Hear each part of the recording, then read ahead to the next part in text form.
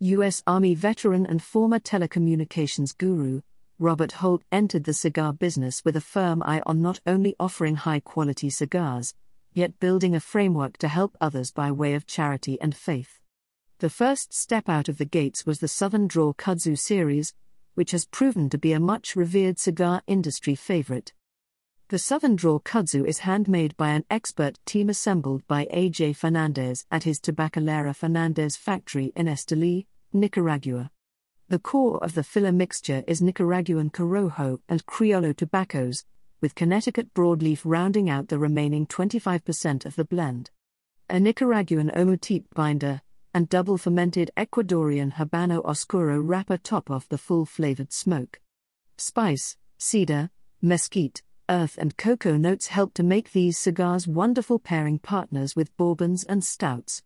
The 6.5x 40 axle is a standout. Also available in Southern Draw's Code Duello series as a box-pressed Perfecto.